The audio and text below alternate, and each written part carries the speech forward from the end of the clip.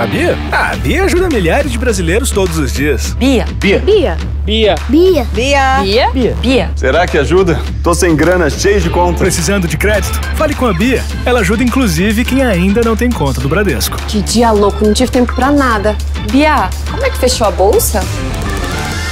Por que eu não tenho uma conta no Bradesco ainda? Quero abrir uma conta. Putz, e agora? Bia, meu carro quebrou. Me ajuda! Tudo bem, a Bia chama o seguro pra você. Bia, onde eu acho um Bradesco aqui perto? Sacar pra quê? Ih, esqueci a carteira. De novo. Bia, ajuda ela aí. Relaxa, dá pra pagar com o celular.